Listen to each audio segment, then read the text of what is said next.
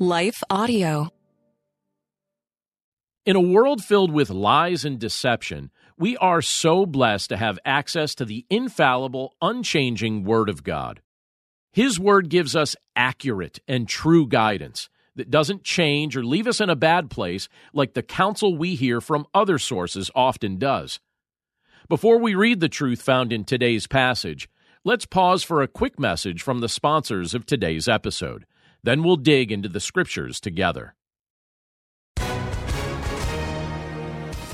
Hi, everyone. If you've been injured in an accident that was not your fault, listen up. We have legal professionals standing by to answer your questions for free. Call now and find out if you have a case and how much it's potentially worth. Call 800-497-4410.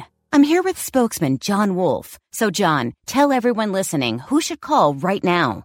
Well, Maria, first off, thank you for having me here. It's always nice to answer the listeners' questions. Now, as far as who should call in, anyone who's been injured in an accident and think you deserve compensation, give us a call right now. 800-497-4410. You'll find out if you have a case and how much it's potentially worth. Thanks, John. You heard it, folks. Take advantage of this opportunity and call now. 800-497-4410. Advertisement sponsored by Legal Help Center, may not be available in all states. You're listening to Daily Devotions with Pastor John. I'm John Stange, and today's devotion is inspired by 1 Chronicles chapter 16, verse 8, which says, "O give thanks to the Lord, call upon his name, make known his deeds among the peoples." Every believer in Jesus Christ has a testimony or a story to tell. We can testify to the fact that the Lord has rescued us. We can also tell the story of the work He has continually been doing throughout the course of our lives. For many believers, the thought of speaking openly with others about their faith in Jesus seems intimidating. Because of the common fear that our faith in Christ might be perceived negatively by others, it's also become far too common among believers to begin treating their faith like a private matter.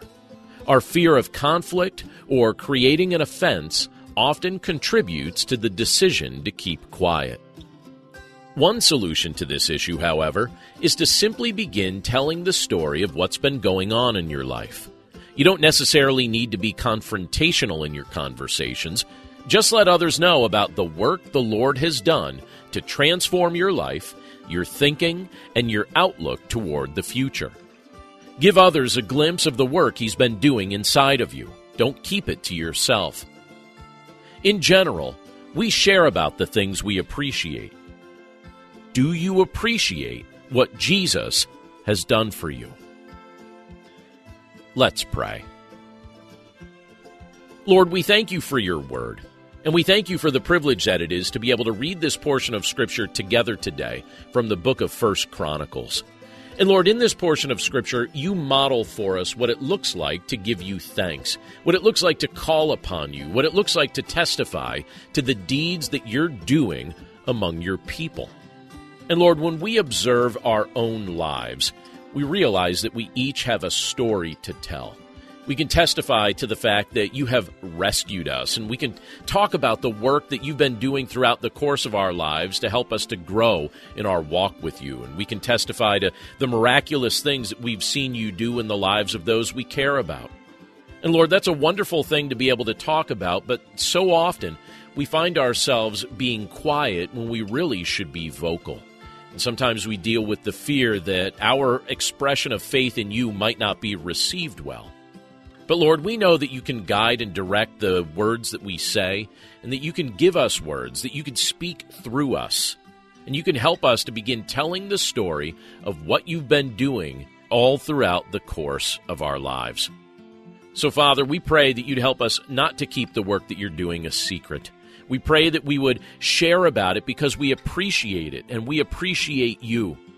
So, Father, in recognition of what you've done in our lives through your Son, Jesus Christ, we pray that we would openly give you thanks and we would tell others about your marvelous deeds. Thank you so much, Lord, for your love. Thank you for your guidance and grace, and thank you for your presence with us today. We commit this day to your care. And we pray this all in Jesus' name. Amen. Hey there, it's Nicole Eunice from the How to Study the Bible podcast, and I'd love to invite you to join us as we weekly discover a passage of God's Word together. From beginning to end, from principles to practicals, we are here to make sure that God's Word is powerful and relevant to your life. If that sounds like something you're looking for, I would love to invite you to subscribe. You can go to lifeaudio.com and search How to Study the Bible, and we'll see you there.